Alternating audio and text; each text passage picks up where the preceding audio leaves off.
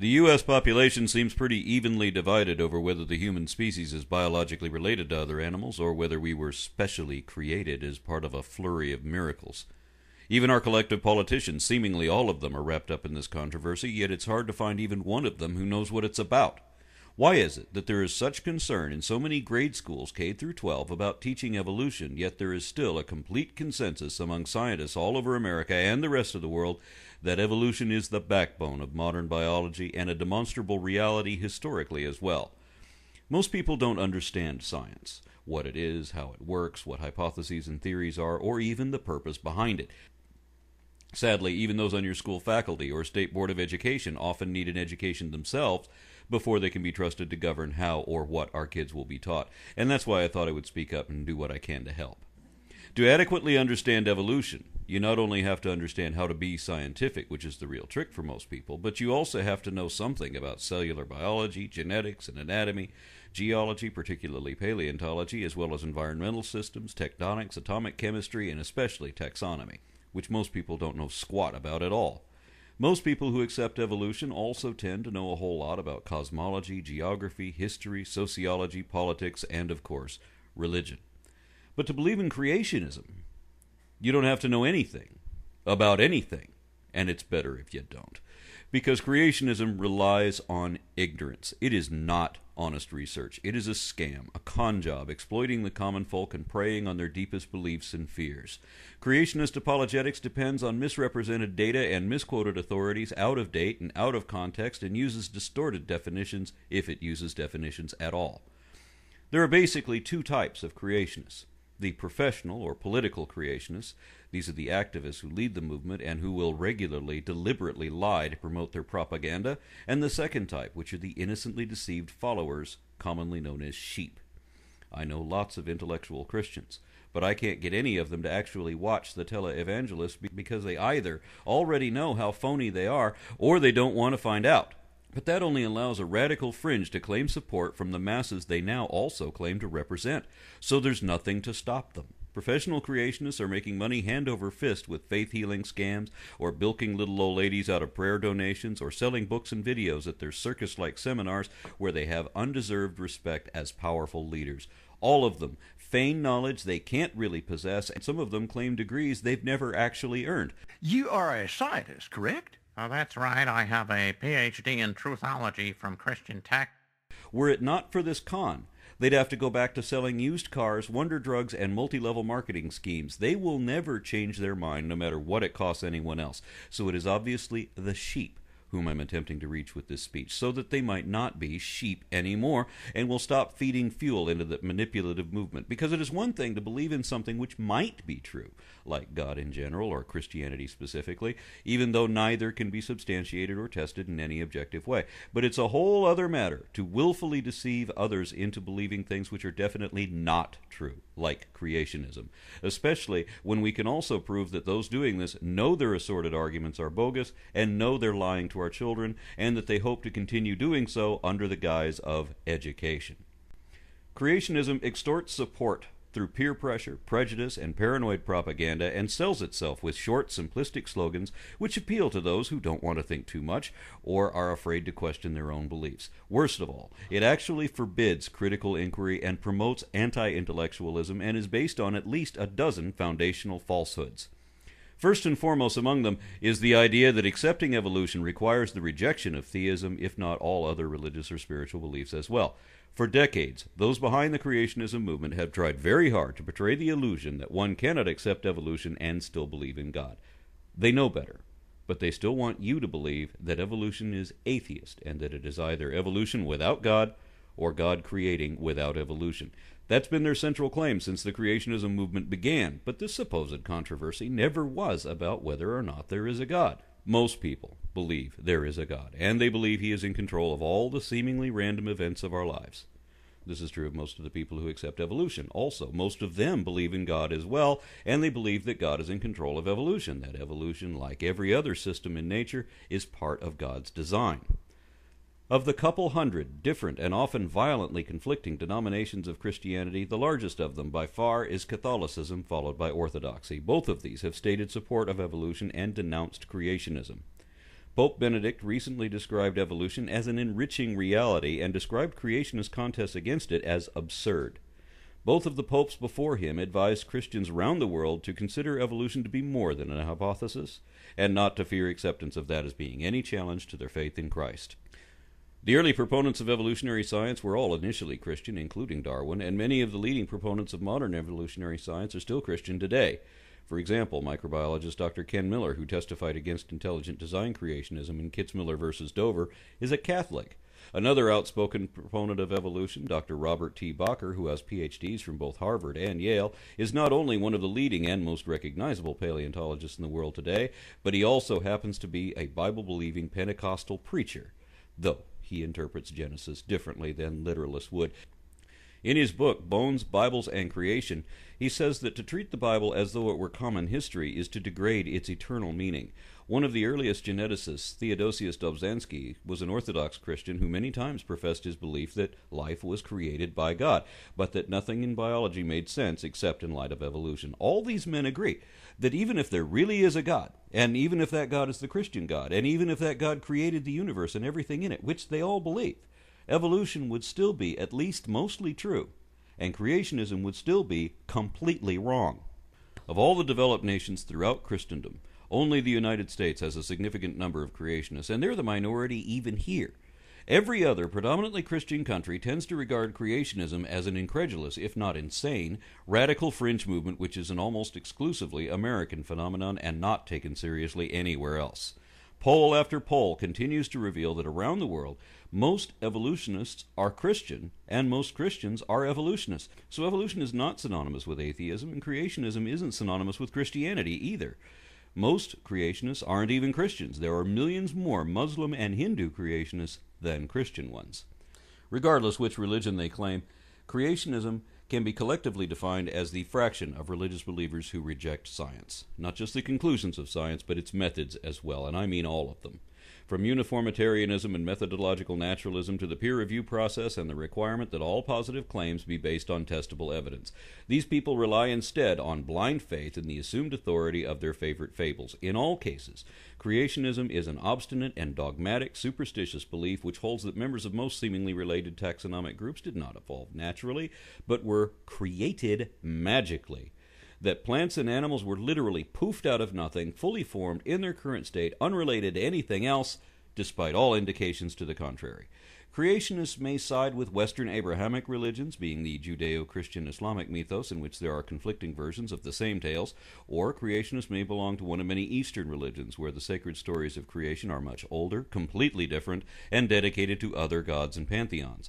But in every case, the proposed creator is supernatural, meaning that it is not a part of perceptible reality.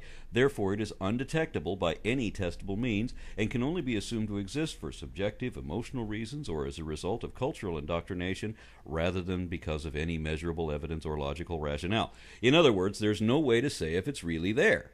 Worst of all, there's also no way to distinguish anyone's gods or ghosts from the imaginary being some primitive folks just made up, either.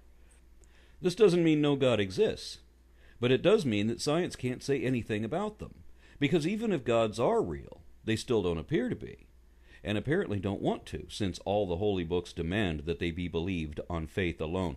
As there is nothing anyone can verify and thus actually know to be correct about gods, then science is unable to make any comment about them at all, because science can only ever investigate things with demonstrable evidence which can be tested or measured. From the creationist perspective, the method or mechanism of creation which these mystical beings use is nothing more than a golem spell, where clay statues are animated with an enchantment, or it's an incantation in which complex modern plants and animals are spoken into being. That's right, magic words, which cause fully developed adult animals to be conjured out of thin air, or a god simply wishes them to exist, so they do. That's it. There really is nothing more to it than that. Pure freaking magic by definition. Remember that the next time you hear anything from a creation scientist. So for those who believe in God, the question really is how God created and whether that was by one of many inextricably integrated natural systems he seemingly designed, or whether he simply blinked, wiggled his nose, wished upon a star, and said, "Abracadabra." When believers argue over any of the many things which contradict their religion, they often challenge us to decide whom are we going to believe, the alleged word of God or that of men, as if human inquiry had no chance against the authority they imagine their doctrine to be. But when they say men, they're talking about science, and when they refer to the word of God, they're talking about the myths written about God by men. If there really is an intelligent and purposeful creator, then it would have to be he who constructed the fossil record revealing evolutionary history, and he has to be the one who conceived the genetic patterns which also trace that same course. And it must have been he who added all the other lines of evidence which point to the evolutionary conclusion exclusively and in brilliant detail. Why else would these things exist? It's as if he were trying to tell us something. Men couldn't create any of those things, but men can tell stories, whoppers, in fact. And it was men who wrote all of the scriptures pretending to speak for God. Every one of the world's supposedly holy doctrines of any religion describe themselves as being written by men, not gods. Men who were moved by or inspired by their favorite gods, or perhaps taking dictation from angels. But they were written by lowly, imaginative, yet imperfect mortals nonetheless, not by angels, and certainly not by gods. If there really was one true God, it should be the singular composite of every religion's gods, an uber-galactic supergenius and the ultimate entity of the entire cosmos. If a being of that magnitude ever wrote a book, then there would only be one such document, one book of God. It would be dominant everywhere in the world with no predecessors or parallels or alternatives in any language, because mere human authors couldn't possibly compete with it. And you wouldn't need faith to believe it, because it would be consistent with all evidence and demonstrably true, revealing profound morality and wisdom far beyond contemporary human capacity. It would invariably inspire a unity of common belief for every reader. If God wrote it, we could expect no less.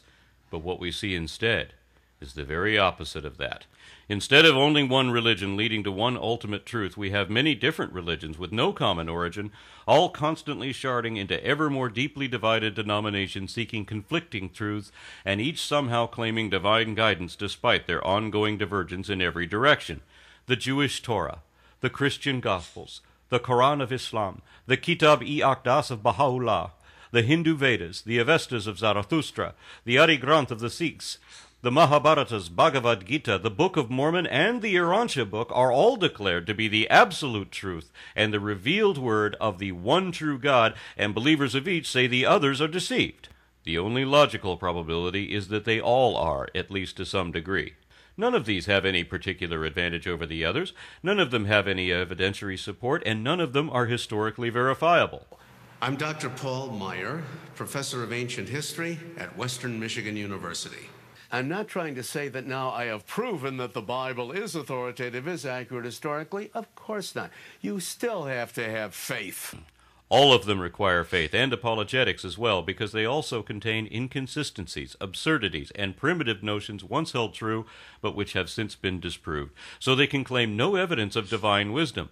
Many of them promote heinous atrocities in place of morality, and many claim to be validated by prophecies now fulfilled, where each may also contain prophecies which failed to come to pass as predicted. Leading theologians admit that all of the scriptures of any religion were written by human hands, and were thus subject to the interpretations, impressions, and perspectives of their primitive and often prejudiced and politically motivated authors, and they cite this as the explanation behind many of the contradictions in those books, especially those in the Bible. Well, I wouldn't call them contradictions as much as commentaries the one on the other. Again, let's point out we probably do have two different authors here whose work was blended together then in editorial revisioning somewhat. He's right about there being more than one author for Genesis, and it was definitely not an eyewitness account. Some experts now recognize 4 sources just for the Pentateuch, or the 5 books of Moses, and they don't credit Moses as the author of any of them, as he evidently never existed as described. The scholarly consensus is that Genesis was compiled probably by Ezra from several unrelated oral traditions less than 2,500 years ago. Other documents filtered in at the same time, all of which attributed to human authors. The Bible is nowhere near as old as believers say it is. The Dead Sea Scrolls are the oldest archaeological text known for the still unfinished basis of Western monotheism, yet they're each centuries younger than the origins of Zoroastrian, Buddhist, Hindu, Hellenist, Druidic, Chinese, and Egyptian religions. Christianity began with the Gnostic faith, and then the Docetics and Ebionites, and their completely different perspectives of Jesus were eventually combined into a kind of compromise called orthodoxy. Other Christian subsets, like the Luciferians, were overrun and discredited by further biblical revisions. One of these revisions relates to the king of Ugarit around 3,500 years ago. As his followers were the principal competition with the emerging religion of Moses, scribes working on the New Testament chose to demonize Baal-Zebul, the Lord on high, by distorting his name to Beelzebub, the Lord of the Flies. So the Bible has been deliberately and deceptively altered for both religious and political reasons. The rest of what became the New Testament was canonized in the 4th century in a series of committee decisions at the convention in Nicaea. 4 Gospels were accepted, and 16 more were rejected, all by a show of hands, as if the facts of the matter could be evaluated or dismissed by popular vote. The way the canon developed was by what was being read on Sunday in the centers of Christianity. What do you read on the second Sunday after Easter in the church in Jerusalem?